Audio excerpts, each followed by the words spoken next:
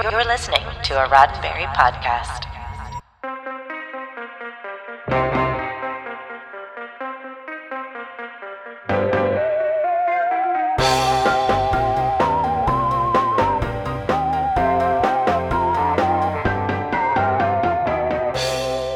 These days, major casting decisions don't just drive the potential success of a show or movie.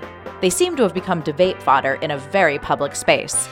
I'm Claire Kramer, and this is your SciFi5, 5 minutes of science fiction history for July 16th. And it was today, in 2017, that during the BBC's coverage of the World Cup, a specially produced trailer aired, revealing that the lead role in Doctor Who was going to be a woman for the first time, Jodie Whittaker. It's only in hindsight that her casting seems obvious. Incoming Doctor Who showrunner Chris Chibnall had previously cast her in a major role in the international hit murder mystery Broadchurch. So it was no surprise that he would want to cast someone with whose work and style he was already familiar. She had already appeared in an episode of Black Mirror and the movie Attack the Block, so Jodie was already well acquainted with some of the demands of shooting sci-fi as well. But there's a whole different level of understanding when it comes to being the lead in one of the world's most popular science fiction franchises.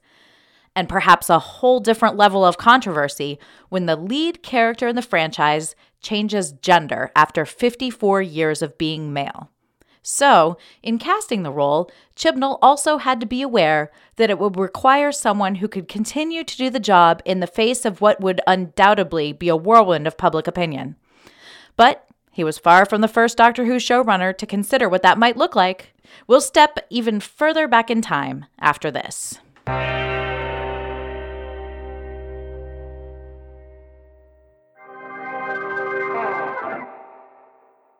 The announcement of the casting of Jodie Whittaker as the Doctor on this day in 2017 might have sent shockwaves through fandom, but they were strangely familiar shockwaves. In 1980, when responding to the overwhelming press interest in his impending departure, the fourth Doctor, Tom Baker, decided to have a little fun with it and said, and I quote, "I certainly wish my successor luck, whoever he or she might be." That quote was instant headline fodder for the next day's papers, and the showrunner at the time leaned into it as it helped distract the press from the fact that the next Doctor had already been selected. But when Tom Baker said it, there was no social media. Fast forward back to 2017, and Jodie Whittaker's casting announcement made headlines within mere seconds. Parents of girls across the UK reported that their daughters greeted the news with glee. One Twitter commenter said, quote, "My 8-year-old daughter pumped her fists and shouted, 'Yes!' when the new Doctor was revealed. Think that tells you all you need to know," end quote. Others were less kind in their opinions, leading both past Doctors and Whittaker's past co-stars to voice their support. Colin Baker, the sixth Doctor, paraphrased his own first lines as the Doctor when he tweeted, quote, "Change, my dears, and not a moment too soon. She is the Doctor, whether you like it or not," end quote. And one of her co-stars from 2011's sci-fi comedy Attack the Block said, quote, "So proud of Jodie Whittaker. She is going to be awesome," quote. That co-star was John Boyega, who had gotten his own taste of the ups and downs of sci-fi fame as Finn in the Star Wars sequel trilogy.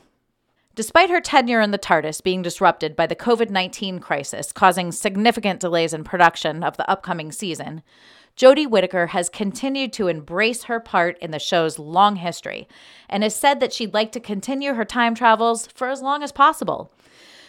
You can interpret that as her wanting to show up her naysayers, though it should be pointed out that she has no official internet presence. So it might just be that traveling through space and time and battling evil in all its forms is a lot of fun.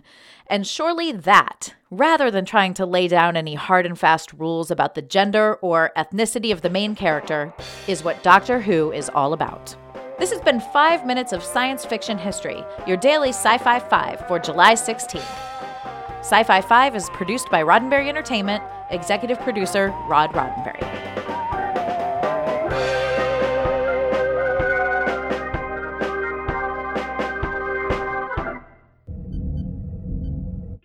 This is a Roddenberry podcast. For more great podcasts, visit podcast.roddenberry.com.